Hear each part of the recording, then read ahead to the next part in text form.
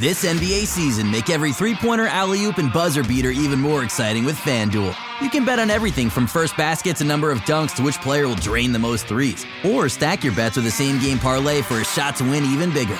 It's quick, easy, and you'll get your winnings fast. So download the app today and see why we're North America's #1 sportsbook. Make every moment more with FanDuel. 19 plus and physically located in Ontario. Gambling problem? Call 1-866-531-2600 or visit connectsontario.ca. There's no place like home for the holidays or HomeDepot.com for holiday decor with great low prices on decorations inside and out, like artificial Christmas trees to light up the living room, outside lights and playful inflatables that bring joy to the neighborhood. Order online and you'll even get free delivery. Holiday decorating improved with a wide assortment of holiday decor from HomeDepot.com. How doers get more done. Free standard shipping on most online orders over $45. Some exclusions apply while supplies last. Everyone needs more vacation, right? The new United Gateway card knows how to take you away with great travel rewards and no annual fee. Ever. The wait for vacation is over. Tap now or visit UnitedGatewayCard.com to apply. You know what I want? I want to talk trash.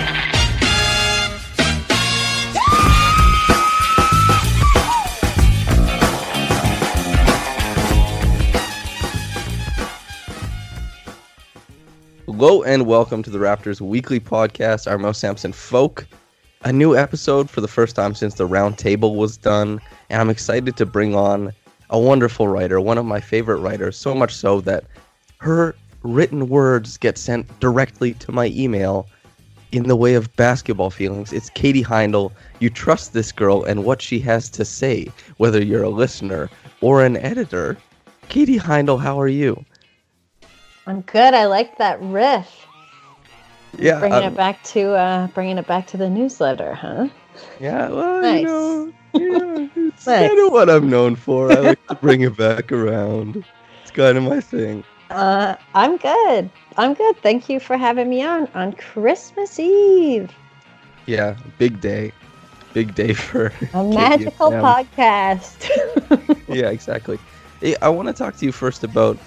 We were going to record roughly at the time of the Dallas game until we both realized, oh, maybe that won't work.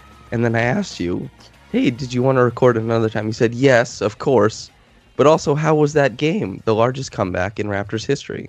That game was great. And I have to say, what a great professional writer I am that you were the one who was like, I'm not sure if you're going to have time to record.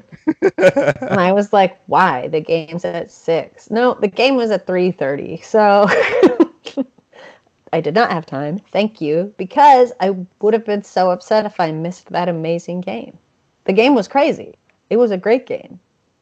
Any highlights from it? Yeah, I mean, the comeback. Okay. Well, most definitely. Because it was kind of, at first, it was really like, low-ish energy, sort of like your typical Sunday matinee game. Like late in the December season, the sense of like the year's coming to a close, nobody's paying that close of attention, including the Raptors. Dallas started to like really get up by a lot. It was one of those games where I was like writing, working, looking up, and then be like, oh shit, now they're down by 20. Like it just happened really fast. But I will say, as fast as that happened, so did the comeback, because it was kind of like Lowry was just like, okay, time to get to work. And the speed in which they closed that gap and like the ease in which they closed it, phenomenal. Or sorry, on a scale of the internship with Vince Vaughn and Owen Wilson to Fast and Furious, whichever one is the fastest and furious, where does that comeback rank with roughly 2 minutes and 21 seconds left in the third quarter, down by 30, and coming back to win the game? Where does it rank for you? See, it was fast, but it wasn't like very furious. They were kind of having the same level of fun, which I think the internship, I watched it recently on a plane, underrated movie, still holds up. I was very pleased, pleasantly surprised with that. But it was like the best thing about it was the energy and how much everyone was having fun. Like, I know after the game, Lowry was like, it wasn't really me. It was like the bench, but it was him and some of the bench. But he was just like, it's that kind of like quintessential Lowry when not only is he like hitting all his shots and he's completely dialed in, but like he's having such a good time with everything. Because there were shots where like, people would be like gasp. You could hear the collective gasp, or like someone beside me in press row would be like, no way. And then it would like hit, like everything was hitting. And everyone was just like so joyful. Like it was like a deafening noise in the whole arena. People were jumping up out of their seats. Someone in press row broke their seat because they jumped up with such force. Wow. Because they were so excited. And that was the vibe. And I think it was really, it was one of those things where you feel, one, you're so charged up, but then you're also like, how lucky are we to have Kyle Lowry on the Raptors, this player who can just like he can generate that kind of comeback, yes, but he can also generate the kind of energy that's like necessary in that kind of comeback, which is like extremely rare, I think. Yeah, well, it was the first time in over 10 years. It was 10 years in a day. So saying over 10 years is kind of, it's misleading, but I don't care. Well, it did remind me of, sorry, go ahead. I was just going to say, sorry, that he has generated these kinds of comebacks before. Yes, to your point, there hasn't been. I was just about to reference one. Yeah. There was the game right before the All-Star break against the Charlotte Hornets when they had to sit DeMar DeRozan, and it was the first extended look at Norman Powell and Jakob Poeltl and DeLon Wright with Kyle Lowry, and they came back after not being able to score at all in the game, and it was the first maybe bench mob-esque thing where those guys, DeLon, Jakob, were able to turn defense into offense next to Lowry, and it felt like very similar in this Dallas game. By the way, listener, Katie also writes for Uprocks and Yahoo, The Athletic on occasion, and Raptors Republic. I didn't get that off the top. I was too busy riffing. I wanted to make references, but I'd just like to let you know that right now. Thanks. Thank you, and it's true. Everything he said is true. Perfect. Yeah. I was at that game because I'm writing a piece on Tim Hardaway Jr., so a little challenging after that game to try and get the best out of him because of the loss. But that was an interesting thing to experience. That just was there a question you had planned to ask him that seemed ridiculous in the wake of a 30-point blow, loss? Yeah, like primarily with his winning shooting ability as of late. But you still got to ask those questions. So, and to his credit, a professional, and understood we were talking bigger picture. But difficult energy to step into a locker room where the entire team has just been slapped by Kyle Lowry. I'll wax poetic about Kyle Lowry for longer than I'm supposed to, I'm sure. And to move it along, the first question I had for you outside of... Oh, yeah, questions. Outside of your involvement in the game, what was your favorite present that you received as a child? Oh, my God. And while you think, I'll also acknowledge, yes, the internship definitely holds up. It's one of those movies I go back to if I want to fall asleep. It's such an easy watch, and there's a lot of dynamism in the movie. It's not so bad. But back to you. Yeah, I didn't know this is going to get really psychological, but I should have known. It's you and your questions. You and your questions. Oh, I wish I had. I'm happy to answer this, but I'm also happy to tie it back to the Raptors because a gift that really stands out for me, and I think it was kind of around the time the team came into existence, because I think there's no shame in admitting when you're a kid who is just starting to get into basketball, and you're also what is this sport? My exposure to it had been pretty limited locally. We didn't have a team, didn't have anything in Canada. So to get on board with the branding and the Raptor and the look of the team in that way, And went into the time when you most want a starter jacket, which I feel like is between 6th and 8th grade. I got a Raptors starter jacket for Christmas one year. Like one of the, like a really, like not even a throwback hasn't done this justice. Just like extremely loud, extremely like over the top. And I wore it every single day. Well into summer. Well into summer. Wow. I remember I was working at Foot Locker some years ago, and the starter jackets had made a comeback. Mm-hmm. And I saw a Raptors one and a Hornets one. They had all the throwbacks, but it seemed like they were missing something. And maybe it was Katie Heindel to be wearing it at the time to make it work. Did you ever get any really great compliments about it? Was it a hot button issue at school to think, hey, Katie's got this sweet jacket. We love those Raptors. And now she's wearing it all around the school day in, day out, well into summer. You kind of run a risk, I feel like, at that age because you want to look cool and have cool stuff and like be admired and like acknowledged by your peers for it and hope that you have friends that will support you. But it also is a very testy age.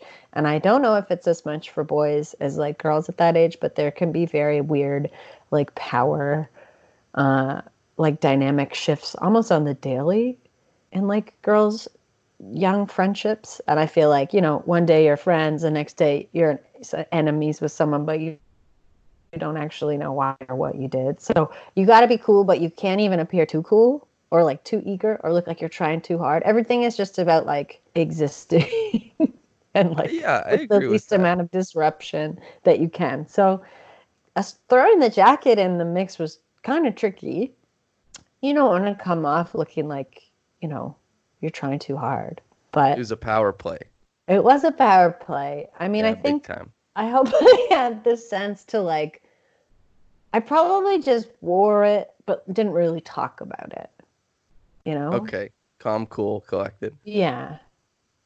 I had a Phoenix Suns hat, and it was a throwback snapback, one of the old ones, before the snapbacks came back into vogue. And I loved that hat.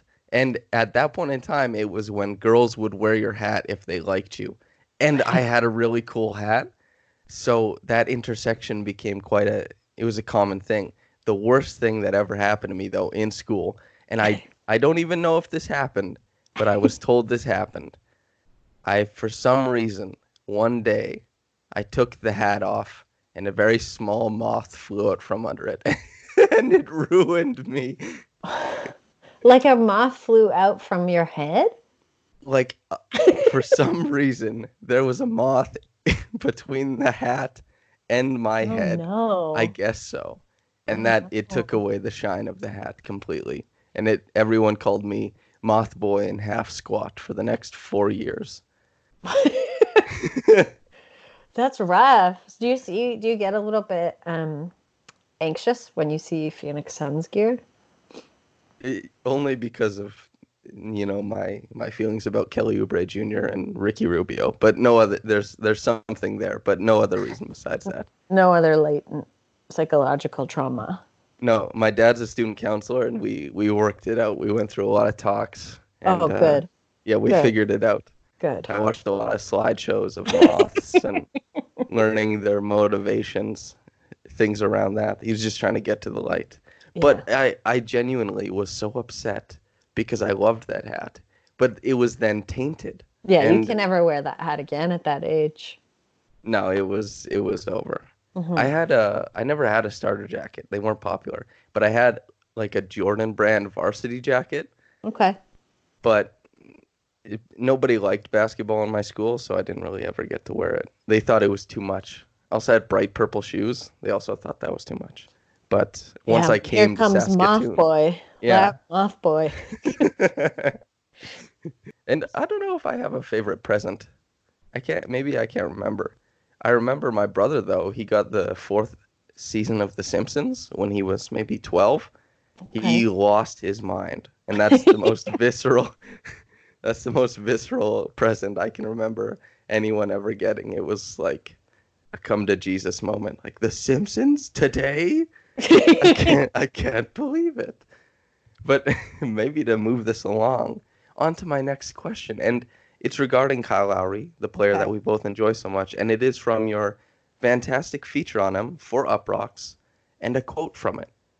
Oversimplified, maybe, but everything else, Lowry's attitude and the running commentary on it, his longevity in the league, his talent, is an outcome of not taking Lowry at face value. Now, do you think after this incredible string of games that the fandom has a better sense of his worth, or is this fleeting? I mean, what's frustrating to me is like, I honestly don't feel like I can help the people that are still looking for proof or like needed even that game, the Dallas game, as proof of the fact. To me, if you didn't believe it by then already, like almost like to me, like the playoffs were the proof. And I know Kawhi, like I get it. Like we didn't get there without Kawhi Leonard. But we didn't get there without Lowry, and then you didn't get there without Lowry, and you have to take into consideration his entire career because it's just been like an uphill build. Yeah, there have been some dips, and places where like you're kind of like, oh, what's he doing? Like, what could this mean? But like, he's always come back, and he's like carried this team to where it is. And if anything, it's like he's just almost on his way to coming full circle. So like a very roundabout answer to your question is if you're still looking for proof, unfortunately, I don't think you're ever going to find it because just by virtue of looking, you're still waiting to be convinced. And like, I'm sorry to say, Larry doesn't need to convince anybody anymore, in my opinion. Evidenced by him pointing to, a fake ring, a non-existent ring around his finger after missing a huge shot in the Pacers game. He decided to flex on the fans like, yeah, but I have a ring. So he obviously does not care what anyone thinks. He's just going to resort back to that, which power move. I would liken that to wearing a starter jacket every day, well into summer, by the way. What do you think? Absolutely. And I mean, look, like, think of like the crowning achievement of like your own life. It doesn't mean that you didn't go on to have like extremely shitty days after that. You know what I mean? And like at the end of the day for Lowry, like this is his job. It is his job. It is like, yes, a huge part of his life right now, but it's just like, it's his workaday routine. And like sometimes there's going to be shitty days in that where there's like other elements at play. That game specifically would have been a tough game to win no matter what. Like a back-to-back, they had to travel. It was actually extremely close until it wasn't. But, like, that's just sports, man. Yeah, well, if you type in Kyle Lowry Hall of Fame, one of the first things that comes up is my piece pitching it. And the first thing I ever wrote for Raptors Republic was titled, "We Don't Need to Worry About Kyle Lowry." And Blake told me... Yeah, yeah, and Blake told me, "Oh, this will be good right now. Not everyone agrees on this." And he was like, "Yeah, how crazy is that?" People won't ever. You know what I mean? Like, people, there's always going to be someone looking for a reason not to like Kyle Lowry. He is polarizing for reasons I don't understand because I'll just never think that way. And like, you can't convince me otherwise. So in that I know I feel that way, I've stopped trying to convince other people. I'll still always write about him because he's one of the most interesting, like my fandom aside, I think he's like one of the most interesting players, not just in the league today, but in the league in like the last 10 years. And he keeps getting more interesting. Yeah, well, he's mercurial a little bit, but also I think it's quite clear that he's very, very intelligent. So smart, yes. And how he navigates everything, the court, or how he's speaking to media, it's so evident what type of intelligence he's working with and that he's not trying to let everybody in on that. He's aloof with it. Mm-hmm. And the fruits of his labor are borne out in other parts of his life. Whereas some people, when they're really, really intelligent, they like to put it on display rather than use it to, orient themselves without saying anything. But Lowry is the opposite. It's just this quiet command of his life and the court and seemingly everything that he puts his fingers on, including the players he mentors, OG, Pascal, whatever. Its success comes with it because of, his intellect, his work ethic, there's an ethereal essence to Kyle Lowry that I don't think anybody has ever been able to sum up properly, and which is maybe more fun because that means that everyone will keep trying and we'll have more and more opinions from more and more voices about how special Kyle Lowry is and was. And I'm happy that you're one of those because I think your feature was very, very good. And much like a basketball feelings post, there's some poetry in what you write that is just it's very nice to read. And to have that coupled with Kyle Lowry is great. So I was very happy to read that. And I was very happy to read a quote from it. But Thank you. I love Kyle. He's fantastic. Do you have a favorite Kyle moment of this season? Do I? I mean, that's up there. That's for sure. I don't know. There was one shot in that Dallas game. He shot it from forever away, so far away. And it didn't even hit the rim. It just sunk right below the rim into the net. And then it kind of shushed against the net and sprung back forward against the front of the net. And just the force at which it hit. And I don't know. There was something extremely beautiful about it. I think that's when the person's chair broke next to me.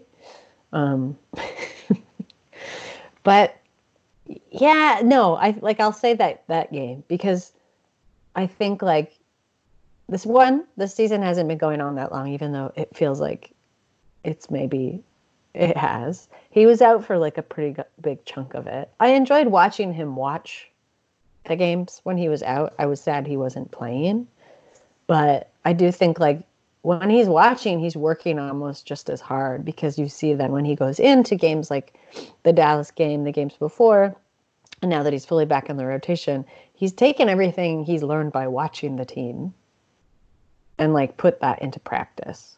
I think this is a kind of a cop-out because it's not one moment, but I've enjoyed seeing how he has stepped more fully. He was always a decent distributor, and he did a lot more of that last year with Kawhi, but now really stepping fully into this role of playmaking and not just really thoughtful playmaking. When he did that lob to Boucher and Boucher dunked it, and then Boucher said after the game he's yeah, I wasn't even going for the dunk, I was going for the rebound.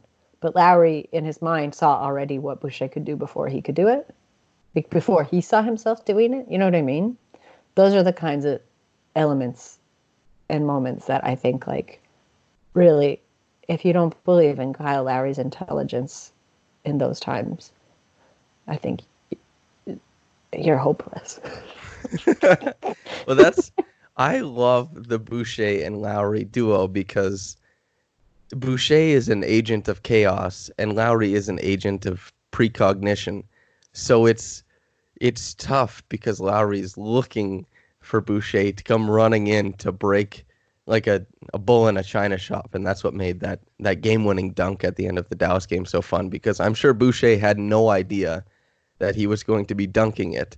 Suddenly, he's just running, catching up on offense. Lowry has attracted 3 players to him, opened up the lane completely, and because he's such a heady passer, the guy who's supposed to be tagging Boucher, rolling to the rim, is hanging out, probably trying to take away the corner 3 on the opposite side, and Boucher comes in and throws down a dunk. All because of Lowry, how he's able to manipulate everything. But I do like that you highlighted the team this year, and there's no doubt that this Raptors team has been incredibly rewarding to watch up until this point. And what about this island of misfit toys, let's say, do you enjoy the most? And what does it say about life that in the world that anyone in the NBA in the tip-top % of what they do and that make incredible money, but so many of them can be made to feel cast away? What does that say? Players, you mean? Yes, players. Yeah. No, the toys. I didn't know if you meant as fans. Thanks. I know you didn't mean toys. Let's get snarky. Let's do it. I think that the first part of your question, I think that why it's working so well, or why it seems like so much fun, or like why the Raptors are excelling at it, is because like you forget like that aside from last year, this sort of like disparate piece team where you're just kind of like figuring out weird lineups, like trying to like, almost like alchemize player relationships and chemistry as you go. That's like where the Raptors are most comfortable, because like that's where kind of this team had to operate out of for so long, with like not a lot of star power, not like wanting to draw these like, well, no one wanted to come to Toronto to like draw these big names up here. So that now like this year, even if you assumed like the Raptors went into this year healthy and everybody was healthy and we didn't have like this kind of rash of injuries that we did, it is still a team of like misfits. And I would like even hazard to like go so far as to say, without those injuries, you wouldn't have the kind of pressure. Like Nurse said this post game, but just like historically, it's a team that fights. And like, no, he hasn't always been in the head coaching position to see that, but he's been around enough to understand like there's like a pressure point for the Raptors where they either like fight, like they catch up and fight, or they're like, I don't know.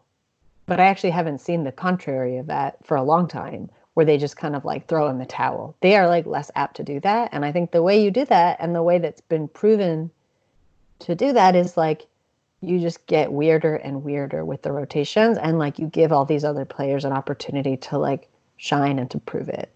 Because like that is like historically who works in the Raptor system. It's like castaways from other teams who are perfectly good. Like they're good enough to be in the NBA. It's just like they're not good enough to get minutes when you've got like a juggernaut kind of like star-studded roster that people maybe want to see more on television. Does it make for more entertaining basketball? Not really.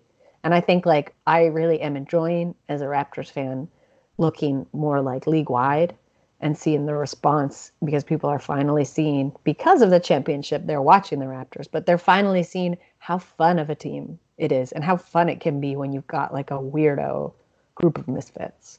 The difference is they don't play like that because they also play as like a cohesive unit. But that's like due to chemistry and more like invisible factors. And also I think like very smart playmaking and determination. But like I don't know. It's like a really rare quality, and I think I've gotten off track, but like definitely it's something that you could really like theorize and talk about for a really long time. And it's something that when you watch other teams, like, you kind of realize how spoiled we are, because other teams, even when they ostensibly have a great star, like I love watching the Bucks because I love watching Giannis, but like there's like kind of a most like that they play more technically, and it's a bit more of like a flat quality of basketball, where the Raptors are sort of like there's like hiccups and weird false starts and like explosive moments and like blunders sometimes, but like you're never bored. They're an incredible team to watch, and it definitely lends itself to. And I've always disliked the idea that it's rings or bust, and there's no other way to view the NBA. I think it makes the game seem so much worse that way, because the Raptors, for example, who it's going to be very, very difficult for the Raptors to win a championship this year without Kawhi Leonard in tow, obviously. Who knows? Anything can happen, but that doesn't mean that it's based in entertainment. And I know that's their job, and it's great for teams to win the championship. Obviously, everybody who's listening to this podcast, you and I, we're reveling in the Raptors championship and the season afterwards. So that's important. But also, the Raptors this year are maybe just an ode to how fun the regular season can be, and how meaningful basketball on a Sunday matinee game for who maybe a kid that got to go to a basketball game for the first time that now has that instilled in him or her, that they were able to enjoy that game, and kids or people who get to watch the games, and that's like semblance of something nice for them. Is just, that's what the game is. That's the purpose it serves. That's, its intended function in society, even though it's grown to something else and now it's big business and everything like that. But at the very basis of it, we're connecting with players like Kyle Lowry and to their stories, and to Boucher, Terrence Davis II, players like that, and watching them succeed and becoming invested in their success. And it's just really cool to watch so many players who have been, like you said, it's disparate pieces that have come together and maybe cast away from other teams because we are invested in their stories, and to watch them come together under the emblem of the Raptors to find, quite a modicum of success is probably the most enjoyable part of this season for me. And to watch young guys who, I'm older than OG, I think, but I identify him as a young guy because that's just how you view it when you watch this game, because they are so abstract in a way, but you watch him improve and it's meaningful. Pascal as well, things like that. It's really cool to watch the Raptors, and I just wanted to highlight that. I'm glad with what you said, though. Very, very happy. It is cool. And like the last thing I will say about it, though, is I think we are also lucky because in a league like the NBA, the longevity of teams obviously has a shelf life, barring even like trades, and it's rare for teams to like stick together for this long. But what we're kind of witnessing right now, and what the Raptors have made it clear that they're investing in, is like bringing up this young new core, and like they've shown it first, but then they've gotten comfortable enough saying it. Like, it's like Siakam, Fred, OG, Norman Powell, guys like Boucher now have an opportunity to also like add to it. But you're seeing this like transition, and it's like a generational shift in a team. And like that's super rare too, because teams don't necessarily have multiple generations of talent playing at the same time. Yeah, it's very Spurs-esque. And it's Spurs-esque, but it's not boring. No, it's definitely not boring. It's interesting, though. I like that you highlighted that, the changing of the guard, kind of. Mm-hmm. And maybe that's highlighted most by Pascal Siakam when he did How Hungry Are You? When he was asked who's his point guard, Kyle or Fred, he said Fred, which seems crazy to probably you or to me, because we're so attached to this rendition of the Raptors that is led by Kyle that while we enjoy Fred's story, it's kind of unconscionable to think of Fred as our point guard. But Pascal highlights that it is a changing of the guard. Things are fluent, and the Raptors are, even through so much success, in a transition period, and still being able to play so well in it while being able to have players improve in meaningful ways is really cool. But that is a good point, the changing of the guard. I have one last question for you, Katie, and it's a long one. Oh boy. Because I'm going to be reading an excerpt from the latest Basketball Feelings, in which you said, and quote, "With Doris Burke, it was like that. Sierra took me and physically stood me close enough that I could be there to seize a moment should it come.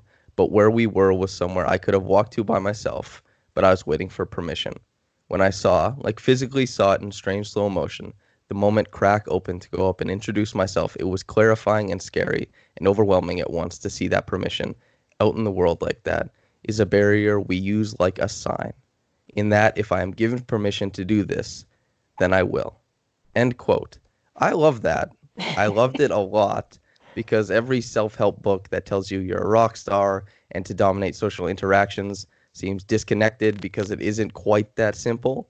You phrasing it that way made me think about how we naturally preserve the unknown by staying away from it, looking onward, frozen within action. How permission looks like different things to different people. It's fluid and changing.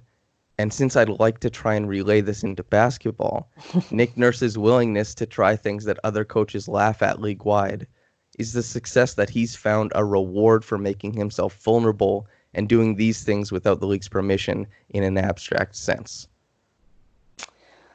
Good question.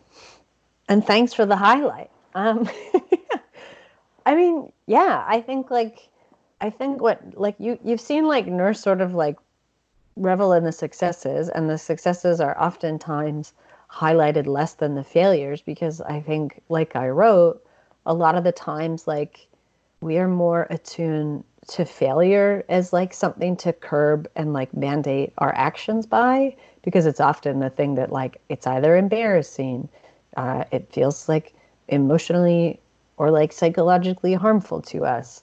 Like it's like the easier barrier to follow, hence being like afraid to go up and introduce yourself to like one of your idols.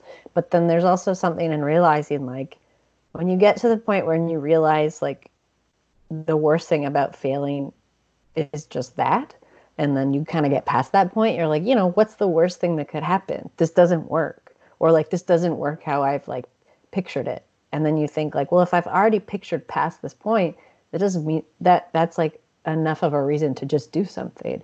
And like for Nurse, like he already is like seeing in small ways, I think for him, like I'm sure the huge games and like the giant comebacks, obviously like that's what's going to get talked about. That's what's going to get picked up league wide. But it's like, you can see like the kind of specific weird coach's joy he takes out of like the small tweaks that he makes and the seemingly like strange decisions, more almost than like the big cumulative effects. Because like ultimately also like anything in life, to get to those big successes, it's always a result of just like continuing to plug away at something, like I think that's the thing that's like most boring to talk about, so like doesn't get equated with success all the time, is like success is just the result of like you just gotta keep trying, and like you gotta fuck up sometimes, you gotta fail, things can like blow up in your face, but then like if you want to do it, you now are like more equipped than you ever were to make the right decision, if you want to look at it that way.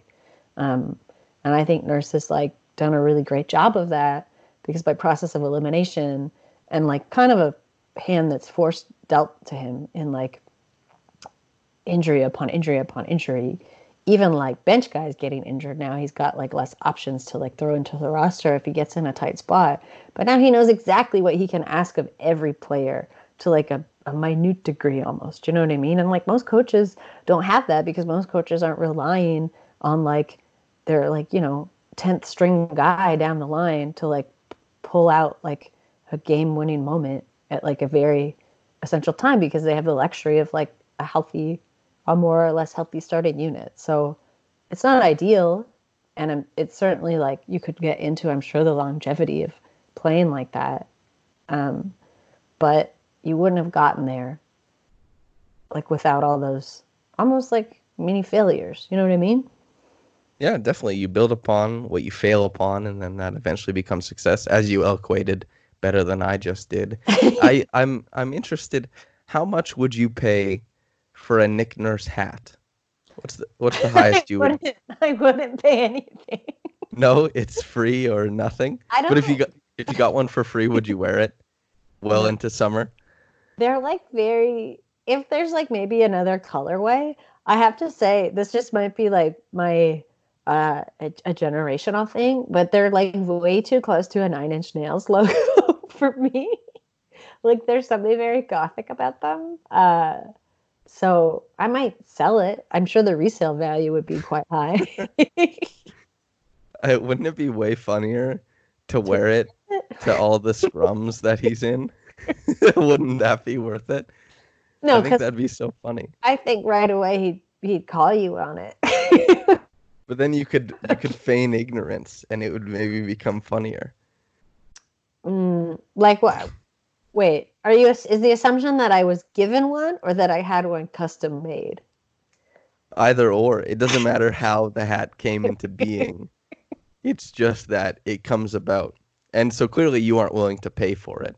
So no. let's say it was let's say a stork came in with it and it dropped it off at your front stoop, provided that you have a stoop. Not everybody does. But stork and a front stoop, an NN hat. That was very reminding of Nine Inch Nails and gothic stylistic ways. I don't actually know what Nine Inch Nails logo is, so that reference goes over my head, by the way. Give it a quick Google afterwards. Okay, I will. Okay. Well, right before I'm editing War, What Is It Good For? Very loud into your intro, like a wrestler's bit. I would wear a Nick Nurse hat to a Nick Nurse scrum. Okay. I think, I don't know how many times I'd do it. I'd pay $25 for the bit. I'd pay $25 for the bit, definitely. So $25 is how much I'd pay for a Nick Nurse hat. And you're still set at 0? Zero. And then what would you be prepared to say to him when he inevitably called you on wearing the hat? I think I would just leave it up to what I was feeling at the time. I have a certain confidence in my ability to improv, especially with Nick Nurse. We have a bit of a rapport. So I'd go and I'd wing it. That's how I feel about that. Okay. You'd do it in kind of a Nick Nurse style yourself. Exactly. Yeah, yes. That's fitting. Well, I've already put myself in vulnerable waters with Nick Nurse. If he ever listens to the podcast, every once in a while I have a Nick Nurse impression, and if he hears it, I don't know if he'll be happy. I'm not super sure. The one response I got to it was, "Why does your Nick Nurse impression sound like Brad Pitt from Inglourious Basterds?" And I thought I'd just respond with "Buongiorno." I didn't know what else to say. Yeah, you gotta live your truth, man. Just like Nick. Here's the scenario. Your insurance company is denying your long-term disability claim despite the fact that you've paid premiums for years and your own doctor insists that you're not well enough to work. If this sounds familiar, call Goldfinger Personal Injury Law. You'll speak with me, Brian Goldfinger, a licensed and experienced lawyer who practices exclusively on behalf of accident victims, disability claimants, and their families. Visit goldfingerlaw.com and get us working for you. I'm trying to think of one last thing to talk about before we end the podcast, because, listener, I'm very sorry to say, a tweet went out, but we received no questions, which is understandable. It's the morning of Christmas Eve. Everybody's busy. But maybe this is a question, Katie. Busy? I don't think people are that busy, but that's fine. Busy with family, maybe? Is that last minute shopping? Maybe. How many times have you done shopping on the 24th? Or are you more prepared usually?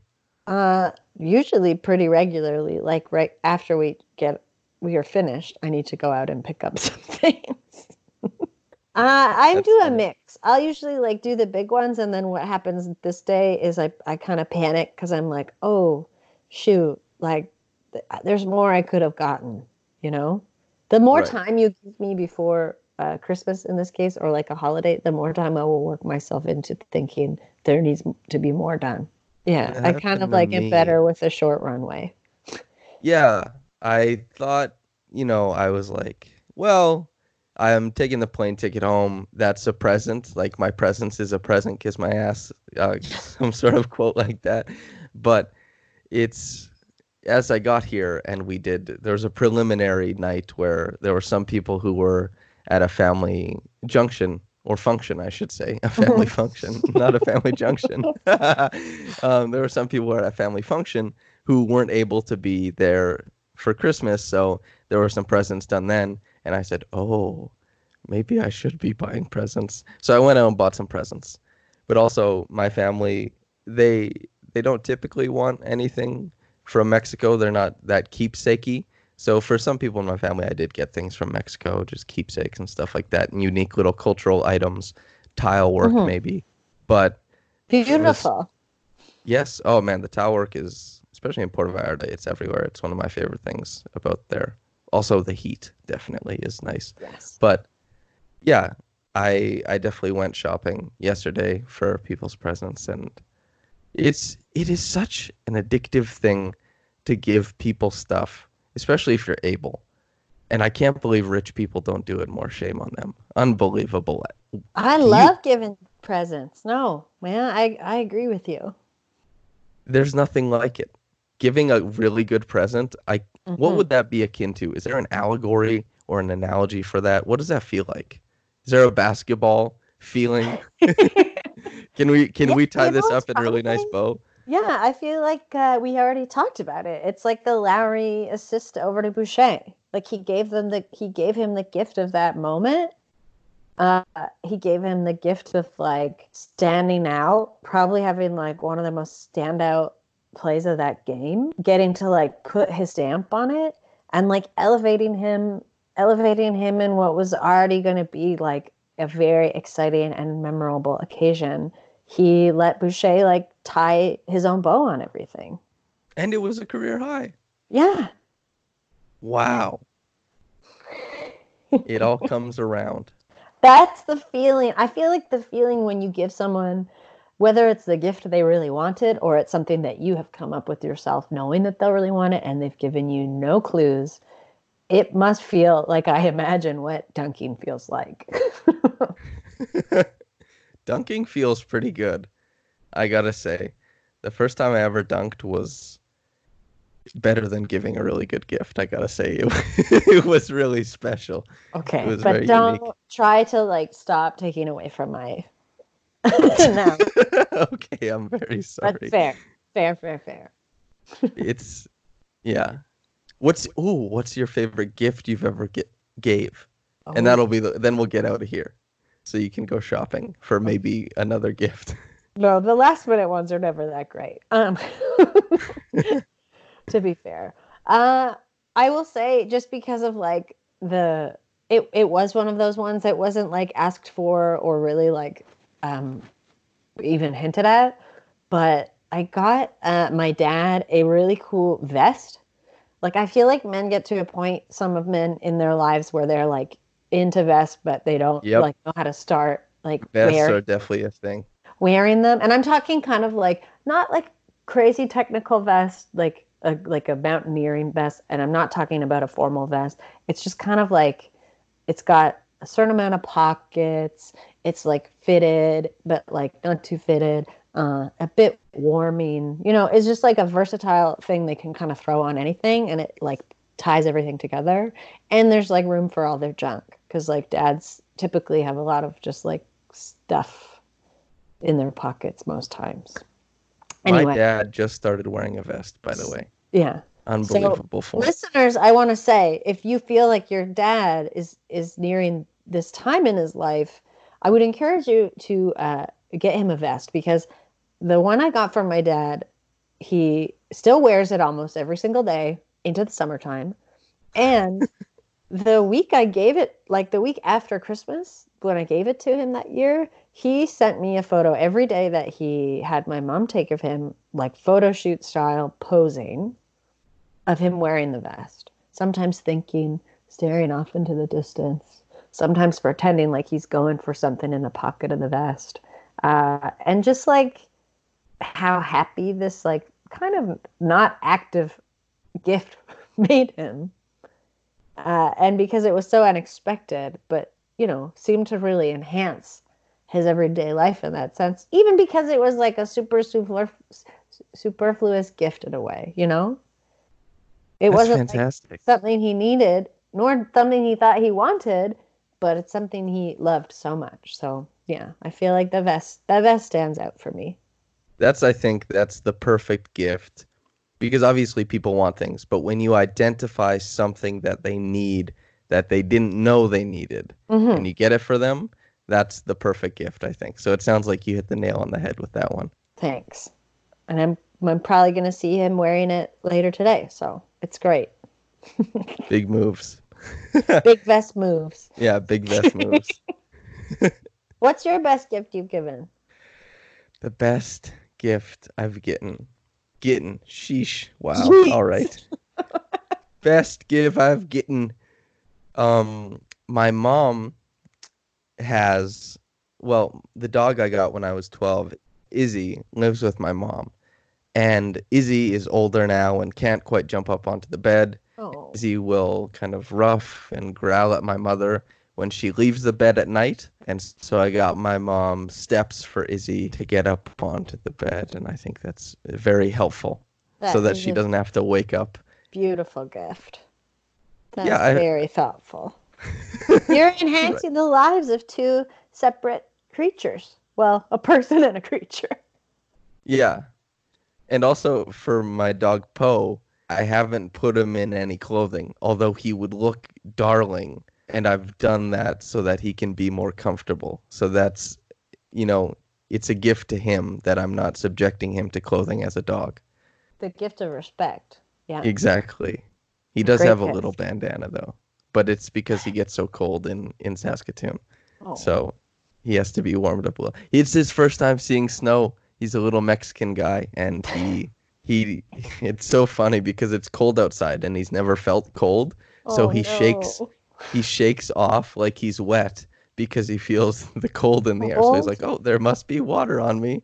And he just shakes like he's wet all the time when he's outside. It's really funny. I feel him.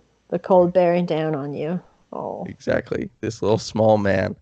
Okay, well, Katie, I feel like that's little small man out on the town. All right. I feel like this is a great place for you to take the floor. It's all yours to tell the people where to find you, what to do. Okay, guys. You can subscribe to Basketball Feelings if you haven't, where Sam decided to read out beautifully an excerpt from the most recent Basketball Feelings. That's on Substack, basketballfeelings.substack.com. You can follow me on Twitter at whatevs, WTEVS, where I'm just like, that's where all the freelance stuff that I'm doing is going up. Today, this morning, the latest thing I've written is a comprehensive gift guide of what to get your favorite NBA player for Christmas. And they're all there, folks. We got Jokic, we got Durant, we got Westbrook, we got Ja Morant, we got Kyle Lowry. Anybody you could think of, they're on this list. And I've thought of the perfect gift that you could give them. Will you give us one teaser? What's one gift? Yeah. Okay. This is tough now because I have to pick the best one. Okay, Devin Booker. The only thing a permanently petulant and permanently 16-year-old boy who has everything he would or could want, the skin of the Suns gorilla as a coat. Okay, I like it. Very good. Yeah. The Suns gorilla. I wonder how they stumbled onto that. Just a terrifying representation. Yeah, wait, here. I have another one for our dearly departed friend Kawhi Leonard. The same thing he wishes for every year, a reasonable sense of accomplishment. Yeah. Well, that was also, you noted in your Basketball Feelings, was stumbling onto a very intimate moment of Kawhi's and trying to leave so that he could have it. Yes. Maybe that was a Christmas gift that you gave him, and maybe one of the best gifts you've ever given. It could have been, He was just like extremely lost trying to reunite with his family. And then there they were. And I was like, I'm a real interloper in this situation.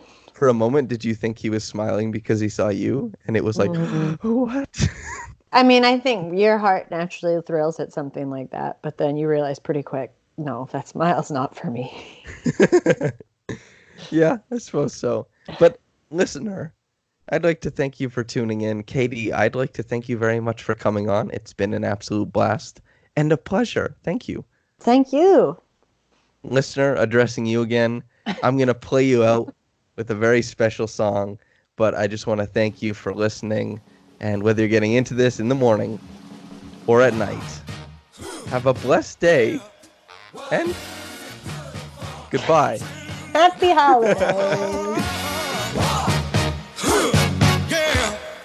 What is it good for? Absolutely nothing. Say it again, y'all. Look out. What is it good for? Absolutely nothing. Listen to me.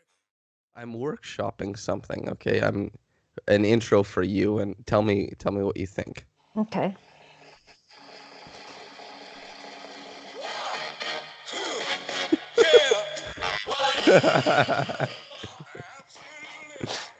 What are we thinking, huh? Why the war song for me? I don't know. Thought it'd be Sure. Do it. Okay, I'll put it in post. Between prepping ingredients, setting the table, and planning your tomorrow, sometimes you need an extra hand with dinner. Delta Faucet is here to help. Just ask your connected home device to fill your pasta pot with Delta Faucet Voice IQ technology and fill it with the perfect amount of water. Done. Visit deltafaucet.com/voiceIQ to see how Voice IQ can fill your dog's bowl, wash your hands, and more. Everyone needs more vacation, right? The new United Gateway card knows how to take you away with great travel rewards and no annual fee. Ever. The wait for vacation is over. Tap now or visit UnitedGatewayCard.com to apply.